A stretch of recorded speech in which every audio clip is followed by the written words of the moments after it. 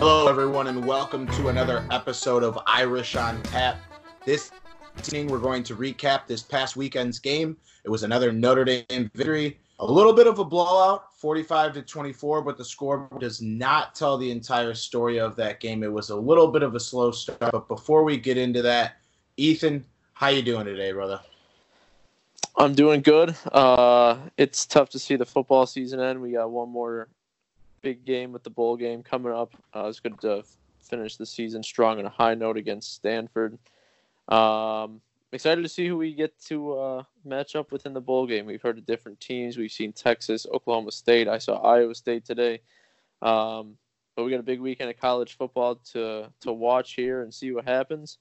We ended up, 15th today in the college football rankings. So hopefully with some changes this weekend, we can move up. But I'm ready to get back into the Irish football after a big weekend. Yeah, and with the championship games being this weekend, there is an opportunity for us to move up a couple slots. We haven't really seen much love since that blowout loss to Michigan. But one thing I wanted to get into before we get into the game recap of this past weekend's game against Stanford is former Notre Dame running back George Atkinson III has been pronounced dead at the age of 27. And Ethan, this is someone that we both saw, within the past 10 years here at Notre Dame. You've been watching since, I think you were about 5-6 years old. I think I was maybe 8-9 years old. And this was one of those guys that was electric at Notre Dame. He had stints in the NFL, with the Raiders and the Bengals, and in certain preseasons and points in his career, with him being a Notre Dame guy, I'd see his name pop up across my screen in the stat line that, some of the numbers that I would see at Notre Dame, and I'm wondering why he's not getting more opportunities. So in the news, there was no additional details about his death, but I did read in one article, not to speculate, that, George was depressed due to the, passing of brother Josh Atkinson, who also played running back at Notre Dame, which was about a year ago. So sad news for the Notre Dame family, sad news for the Atkinson family. Our thoughts and prayers are out to you. But yeah, with that being said, it is definitely sad news. And, we're going to get moving forward into some positive news into the Stanford game. Like we said, it was a 45-24 victory, our first victory in Palo Alto since 2007. So, Ethan, we were together. I actually had a Saturday off work. I know I've had a lot of Saturdays off work since I switched locations at my job, but we were not in the stands this week. It was a little bit of a gloomy Saturday. State championships were going on in our backyard, but we were locked in for this game on Saturday. We thought we were going to come out guns blazing. This was ridiculous the way we started this game, considering how we've been playing lately. Where were you at, mentally at the beginning of this game when Stanford's offense, I haven't seen them play like this all year. They were, seeming pretty unstoppable in the beginning of that game. Well, it was interesting. Obviously, we played really well at home for the last 2 weeks. You touched on it. We hadn't won in Palo Alto in a long time. So the slow start didn't surprise me all that much. I've talked about how inconsistent we've been on the road, and it's unfortunate, but we were able to pick it up. Scoring a touchdown in the first quarter with Tony Jones, Ian Book, my guy, 4 touchdowns, I believe. Yes, 4 touchdowns, 255. So didn't get the 300 for 3, but we got the 4 touchdowns. So, Ian Book. I mean, I can't say anything more about him. Yeah, and one thing too that was brought up by the guys on the call for the game, I don't remember exactly who it was, but they were speaking of the absence of Chase Claypool in that first half, and I think the offense was a little bit hesitant. They were moving the ball they wanted to. The Stanford defense was showing a bunch of different fronts, but the play of the game made by a guy that they didn't really think, they wanted to redshirt him this year. It was talked about last week on the podcast and through a lot of different news sources. I think he shouted out Pete Sampson last week, who it was. But Isaiah Foskey, with the punt block that set up the first drive to score a touchdown, and then later we stop, we get the ball back before the end of the half, and Ian Book just unloads a bomb to Chase Claypool. Beautiful pass, beautiful catch. Poetry in motion. Even that had to be on your Mount Rushmore of Ian Book plays. It's up there. I definitely will always remember the Navy game a few weeks back. He threw the ball to Braden Lindsey. That was probably number one for me. If not, can't count out the Virginia Tech run as number one, but it's just good to see. You know, we didn't see as much consistency from Book in the first half of the season. He went through the slump there in middle to end of the season, but has really just broken out of his shell the last couple weeks, and it gets me excited to see what he can bring to the table in the bowl game. If he comes back next season, obviously we've talked about it. I want him back next year. Just goes to show if we can bring the confidence into the bowl game and into next season, this team could be dangerous. That's my thing. It's like, shit, bro, slow down. Now you're playing good enough to where I think you can get drafted this year. Like, we want you back. Let's work another year. I think if hey, call me crazy. First time you're going to hear it. This is my hottest take of the entire season. If Ian Book comes back next year, put your money on him to win the Heisman. Flat out. Ethan, I will. Well, I have to put money on that because he's my guy. But this is just consensus. I think the way he's firing on all cylinders right now, give him another off season to work, maybe work with a quarterback coach outside of the program, come back. I think he is going to have a phenomenal year next year if he comes back. And even if he goes to the pros, I don't think he'll get an opportunity right away, but he'll be someone that'll be able to grow. Hopefully under a quality veteran quarterback. I agree. I think, and we'll touch on it later because we're still, working on this season, but there's a lot of favorable opponents on this Notre Dame schedule next season. We do see Clemson, so it does give Ian Book the opportunity to win a big time game.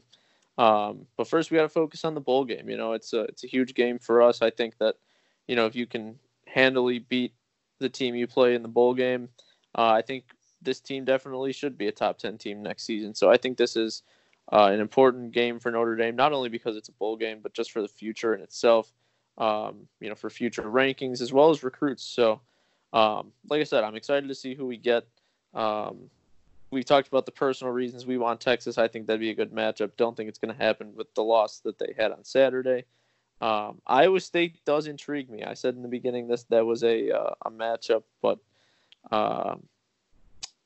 we took care of Stanford. We kind of knew it was going to happen. The slow start wasn't favorable, but we showed what kind of team we are. We battled back and took them down.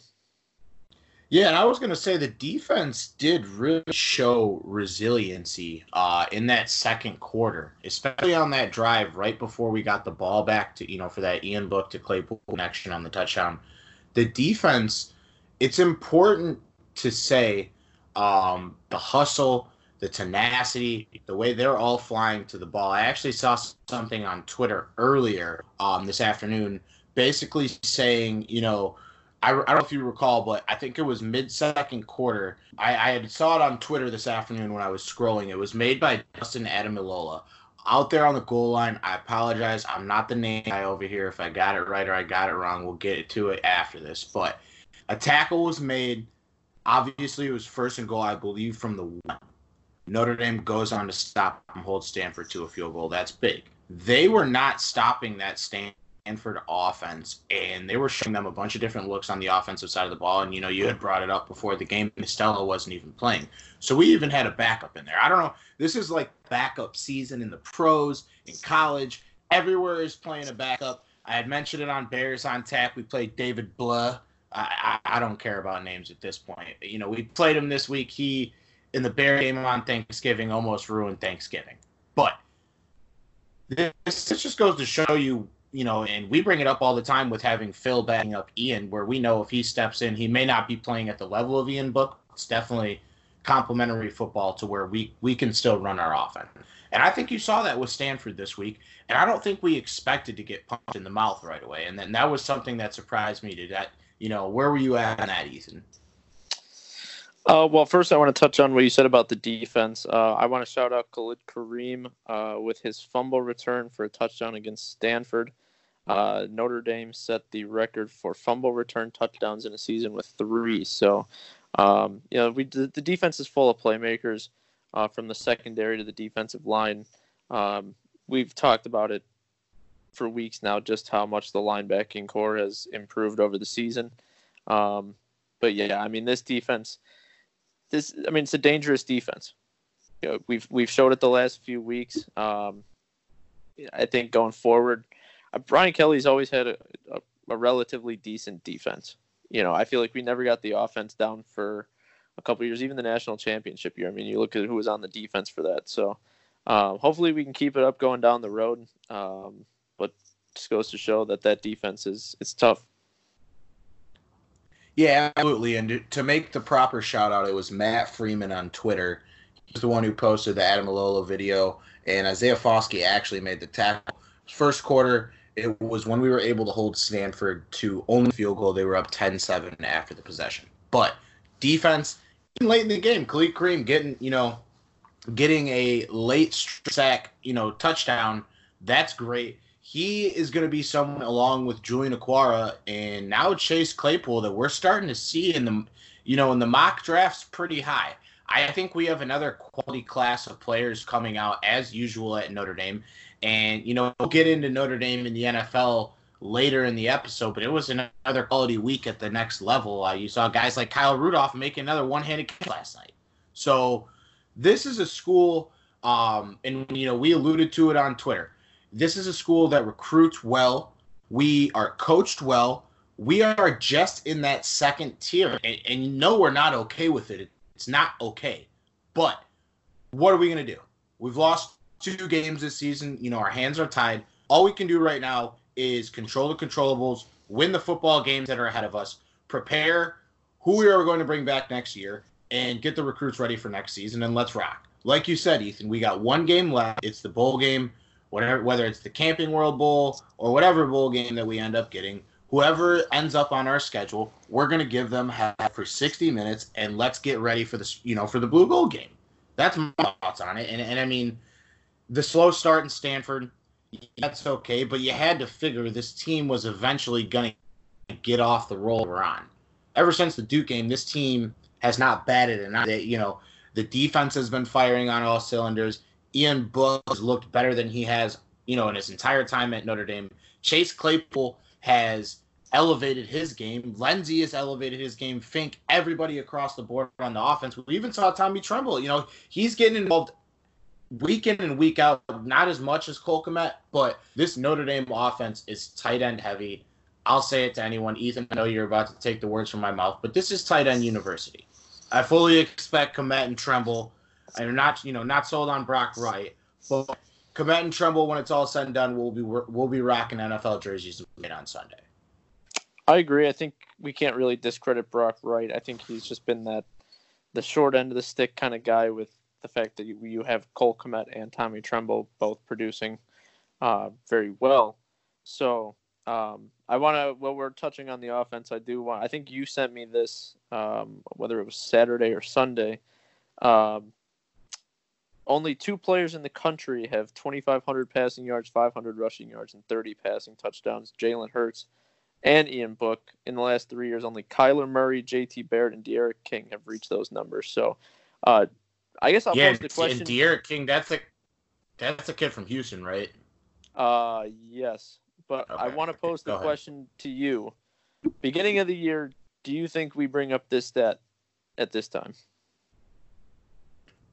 No. And I mean, one of the things that we saw this year is Ian Book's ability to tough and run. He's a tough son of a bitch.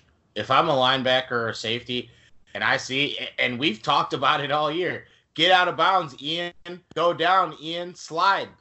Don't be taking on defenders full speed, but he does it.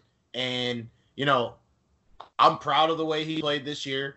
Like we've stated on this podcast several times, I'll say it till I'm blue in the face, or until we get a noise complaint from our neighbors. Book is someone that I would like to see in a Notre Dame jersey next year, but it's in his best interest and he feels he's ready to get drafted. Go ahead and get drafted. But going into this bowl game right now, I feel bad for anyone who's playing against our team. If we were in a conference, I'd be confident in whoever the hell we were playing for that title right now. This is a team that's firing on all cylinders, and if you look at the way we played all season, if we're playing like this for the Michigan game or the Georgia game, I say you'd be looking at another 12-0 regular season for Notre Dame. Oh, yeah, you're in the playoffs if you get this stretch of games like you said, around earlier in the season against Georgia and Michigan. And this is the time. This is the time to get hot in college football. So it's awesome to see, but it pains me that it's not for the ultimate prize. But it is what it is. We can't control that shit at this point. The tough thing is that I think we still get in with the Michigan win, just the way things have set up, and Georgia's ultimately going to end up losing the SEC championship. So. They are going to get killed this weekend. Their offense just doesn't produce the way they should. The Pac-12 would kind of hurt us in that aspect, but it would have been interesting. It's unfortunate that the season ended in Michigan, a team that just got ran by Ohio State on Saturday, by the way. But, yeah, like you said, I mean, if you saw this team from the last drive of the Virginia Tech game till now, I mean, this team's undefeated, no doubt. Yeah, absolutely. And my thing is like, all right, you could be the generic football guy and go, oh, Notre Dame lost to Michigan by 30, Michigan lost to Ohio State by 20. Notre Dame would get killed by Ohio State. If you put the Notre Dame team that has been playing the last few weeks out there against Ohio State, say we play Ohio State last week, maybe not last week because last week we didn't play up to par, but substitute out maybe the Boston College or the Navy performance against a team like Ohio State, we're going to give them a game. I think this was the team. The team can be defined this year, not defined, but inopportunistic. So they played down to their opponents or below the level that they know, and we know their caliber to be in inopportunistic times, i.e. the Georgia game and the Michigan game. Because we have seen a team that since that Virginia Tech game has played pretty flawless. I agree 100%. I mean, I think that if it came down to today, Notre Dame at 4, Ohio State at 1, I think it's a much better game than what we saw against Clemson last year. I think with the time off that they would have gotten, obviously the injured defense wouldn't have helped us in that situation, but obviously we still get some time off now. I would have been really interested to see what that matchup would have been like, because we've been able to stop the running quarterbacks. Justin Fields can run the ball. He's got a cannon for an arm too, but with our secondary, I mean, I think it would have been a much better game than what we saw against Clemson in the playoffs. And my thing is too we did it from the Irish on Tap account. Brian Mishler, one of our our coworkers here with the Irish on Tap division, he tweeted it out. He said only teams to have 10+ wins the last 3 years: Notre Dame, Oklahoma, Alabama, Georgia, Ohio State, and Clemson. And I don't know. I actually spent the time to look through this thread on Twitter today and look through all the comments and all the crazy shit and all the Notre Dame homers and just people just saying wild stuff. I put it on Facebook too. And not to discredit anyone or say anyone's opinion isn't relevant, but you just have to look at numbers at this point. Numbers don't lie, and while yes, I do agree with a lot of people in the sense that Brian Kelly has not won that big game. Ethan, I'm sure you're in the same mindset with me on that. But oh yeah, I agree. I mean, what was the last biggest game I think on the road have you seen? Exactly. And that's a thing too. It's like we bring guys like Max Redfield on the podcast and we're talking about we got to bring up like the Clemson game or the Florida State game where we're right there. We're competing. Florida State game, I'll still say we got robbed. They're frauds. Their program has been in complete dismay the last few years. But at Notre Dame, I think everyone is so stuck on what happened when they were kids. And, the older generation and the generation of Notre Dame fans that came before us is so stuck on what happened in the 60s, 70s, and 80s. And the fact of the matter is that at Notre Dame, we care about academics. We had 100% graduation rate last year. And that's not to say that, there still aren't people that get in trouble like Everett Golson did when he was at Notre Dame. But at Notre Dame, there's a different standard. We're not taking kids young athletes that are not up to the Notre Dame standard. And you see, I'm going to make the argument that you see that talent discrepancy and that sort of difference there in athletics. And you can say with it whatever you want, Ethan. I'm going to give you the floor on this, but I think it's a valid point because at Notre Dame, it's just different. It's not your regular state school. It's a private institution. they're held to a higher academic standard, and you see even guys, not to discredit what guys that go to other schools do after they graduate, but a lot of the guys that I still follow on Instagram, Twitter, or just through the news and stuff are still doing great things unrelated to football, and that's what makes Notre Dame different. So if you're a fan and you're sitting here and telling me, I just want championships and I don't want these young men to come to our school, become a better football player, become a better man, and succeed in the real world, we don't want you as a part of this fan base. And you can say whatever you want with that, but Ethan, I'm going to give you the floor to take what you want with it. No, I mean, I agree. I think all wins aside, I mean, Brian Kelly does his best to bring in the best, athletes, the best students, the best men that he can bring into this program. When it comes to talent on the field, we don't compete with the recruits that Alabama get or that Clemson get. I think we're there for what the area, puts out. We're obviously big in California and Florida, stuff like that. But, I mean, you look at Alabama, you're born in Alabama, you're going to either Alabama or you're going to Auburn. So, I don't think you can compete with that. There's a lot of Midwest schools. There's a lot of schools, up here in the north that are, at Notre Dame's caliber. Some of them aren't. Some of them are definitely more of a football school. But like you said, I mean, we get the best of the best when it comes to, athletics, grades, and just overall, just being a man. And Brian Kelly has done a great job at molding everybody that's come through that locker room in his tenure into great men, regardless of any past. I mean, like you said, we've seen some guys get into trouble, but, I mean, they're college kids. You and I get in trouble, So, but it's put on a higher scale, and it's unfortunate that, the young kids that do make the mistake have to go through it at that stage, but it comes with the price, I guess. I will put a disclaimer out there. We do not get in any more trouble. Probably the two most homebody motherfuckers at Northern Illinois, as we sit in here doing homework, watching sports, recording podcasts. Our listeners don't need to know that we're as lame as we are. Hey, you got to grind, get after it. We'll be making big bucks one day off this, hopefully. But you know what I mean. I think it's unfortunate that the athletes that have gotten into trouble do get put on a higher stage. But I mean, you look at guys like Kevin Austin, who got into some trouble earlier in the season. But he's I read an article earlier in the week that said he's just been working his ass off to get back on the field, and that's the standard at Notre Dame. That's the Brian Kelly method to discipline his guys, but also get them back out on the field and make them better individuals, better athletes, better students, better people. That's, like you said, that's the Notre Dame standard. Yeah, and my thing too is, like, although we did get embarrassed last year on national television in the playoff, this is a team, a senior class, that went through the 4-8 season, and now they're at 3 consecutive 10-win seasons. And with the college, with the way that college football is, the lack of parity, it's very top heavy. If you're not Alabama, Clemson, LSU, one of these teams that are perennial powerhouses year in and year out, the level of talent is, and not to discredit any of the guys that we have, but for whatever reason, it is just short of where it needs to be. It could be coach, a little on the coaching side, player side, for whatever reason. As a team right now, we are just on the breaking point of being on that tier 1.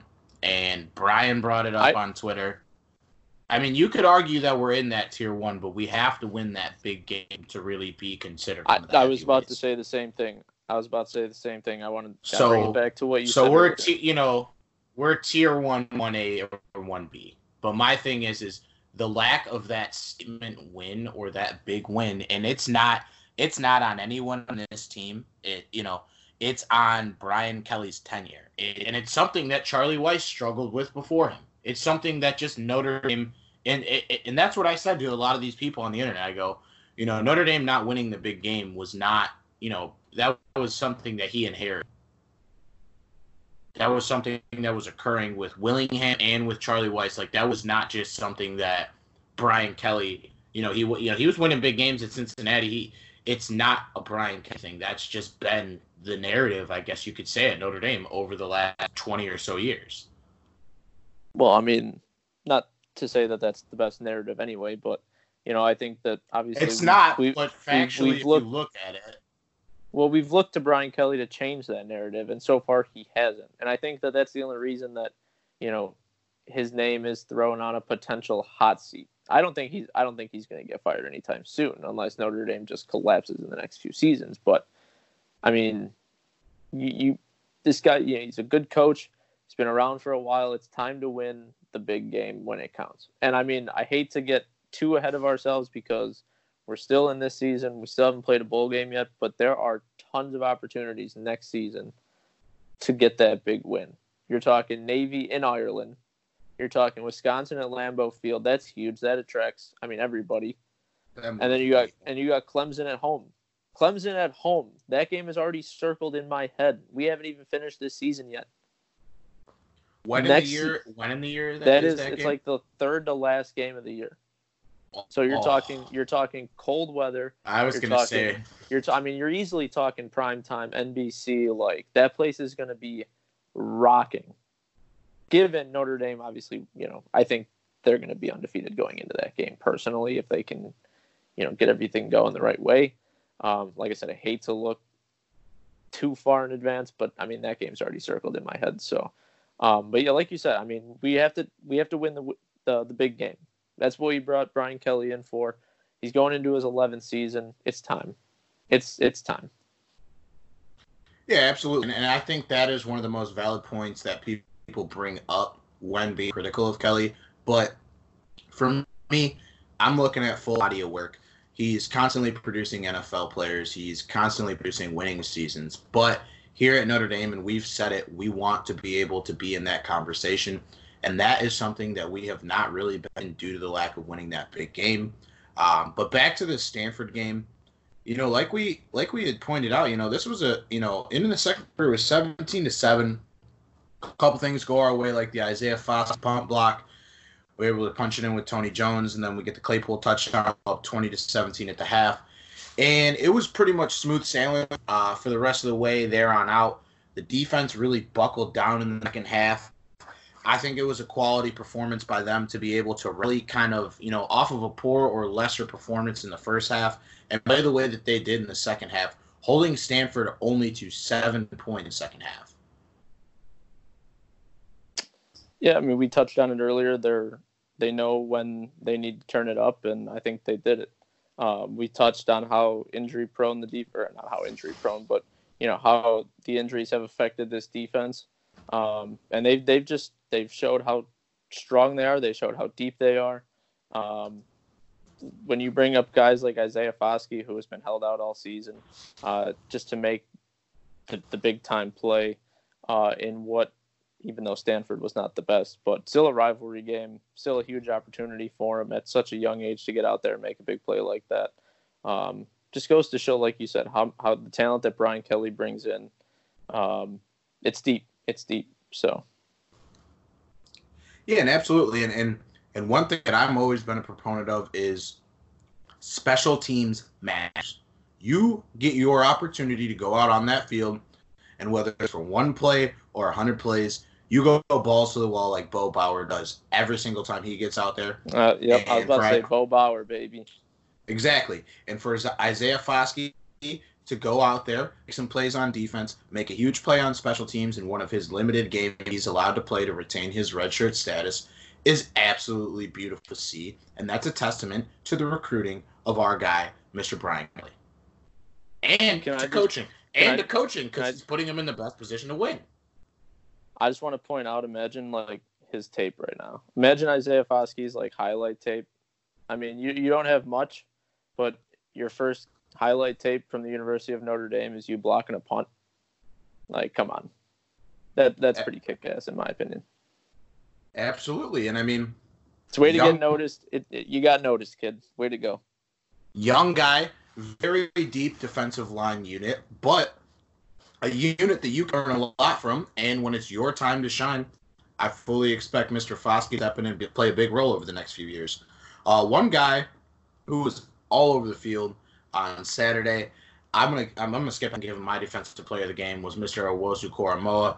Jeremiah was flying all over the field as he usually does, and I was actually not excited to see, but on the same page as the announcer when they butchered his name the first time bringing it around, which was one of the many blunders from that game on Saturday against Stanford, whether it was the lack of attendance or my personal favorite, their field conditions.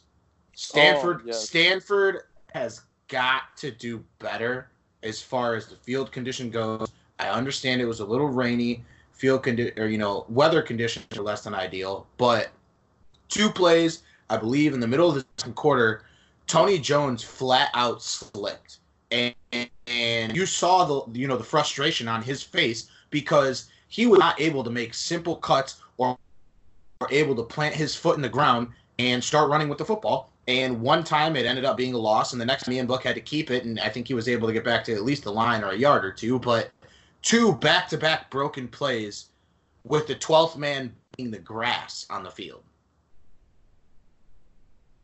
I guess that's Stanford's way of, making up for the lack of attendance is just, screwing with the field. But no, I agree. I mean, us as Bears fans, people talk about how shitty Soldier Field is, and we've seen the turf monsters at Soldier Field. It was weird too that it was right around that midfield logo area.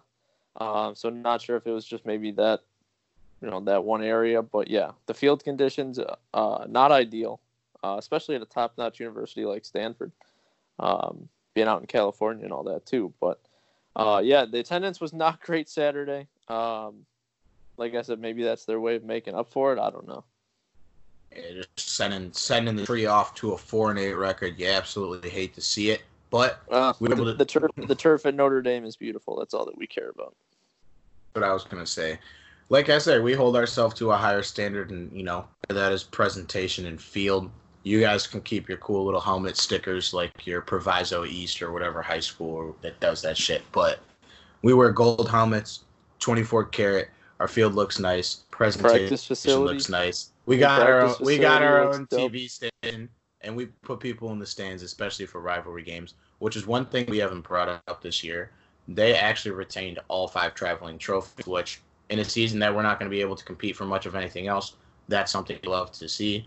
But yeah, wrapping this game up, one thing that I did want to bring up on the offensive side of the ball is, most of the times when we see Lenzy come in motion, we already know what's going to happen. We know he's going to get the end around. And I saw a lot of diversions using Braden Lenzy, and, the announcers were actually showing him a lot of love. And that's someone that I think is going to step into that next type of Will Fuller role. But, we're going to give Mr. Lenzy all the credit in the world. We won't compare him to anyone else because he's playing, at his level, which is out of his fucking mind, might I add. But fastest player on the team, arguably one of the fastest players in college football, and I'm excited to see what they do with the bowl game. And as they use him more in this offense, I only will see the scoreboard go up, and I think you can agree with me on that. I do. I see him fitting well into the Chris Fink role, the slot guy, the quick guy. You throw back to the Navy game, you saw Ian Book go deep to him. It's a guy that can just burn anybody off the line of scrimmage and send him deep. So, but he's also we've seen it before where he's quick out of the motion and the end around and get outside. And as soon as he gets outside anybody and turns up the sideline, he's gone. So, the best of both worlds. Young guy. We talk about Chris Fink being in the Patriots system. I think he could be a Taylor Gabriel type, quick, young, tiny guy. So. Like you said, I'm excited to see where he fits in the system next year, and especially with what the quarterback looks like next year as well. And I think, too, another year on that, that Notre Dame nutrition program in the weight room, see him add maybe 5-10 pounds of muscle. Won't hurt. He'll be a little bit bigger, a little bit stronger, and he's already, I like to look at receivers that, looking at him, he's 5'11", 180. He has more of like your slot receiver type thing, but he has that like chip on your shoulder type mentality. When he gets his hand on the ball, he wants to get to the end zone every time, and you see that with the way he runs. He's very elusive and very electric, especially in space. And the way Long's been able to utilize him this year, for the most part, has been in space. You see that finishing most of the time in the end zone. So, that being said, as far as this game goes, I think I know who your answer is going to be, but who are your offensive and defensive players of the game?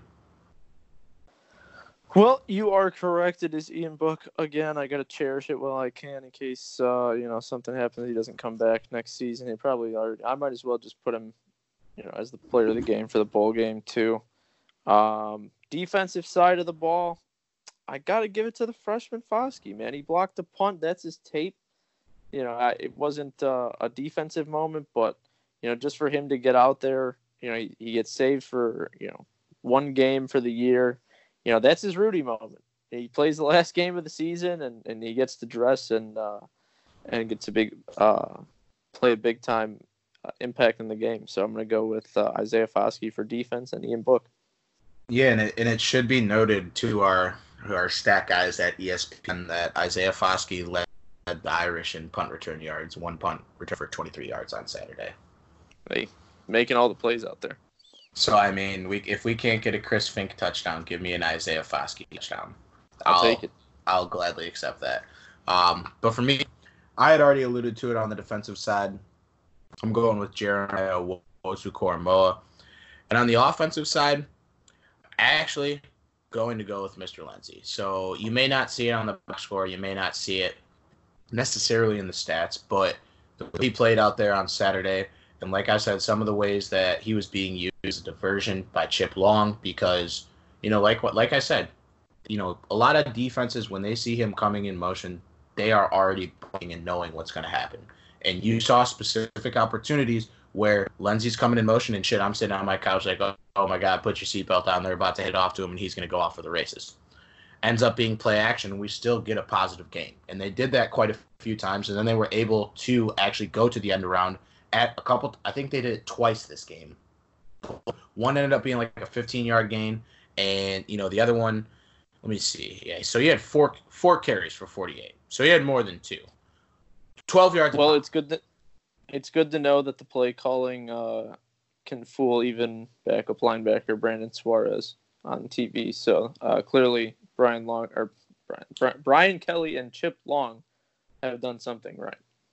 Hey, I'm a backup linebacker for a reason, baby. Fair point. Fair Can't point. argue with that one. But, like I said, Lenzy on the offensive side, Jeremiah Owusu-Koramoah on the defensive side.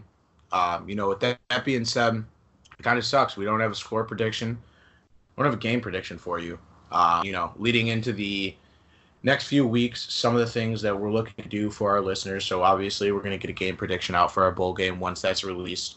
We're going to be looking to land some more guests here, obviously. Without there being a game every week, we still do want to get episodes out to the listeners.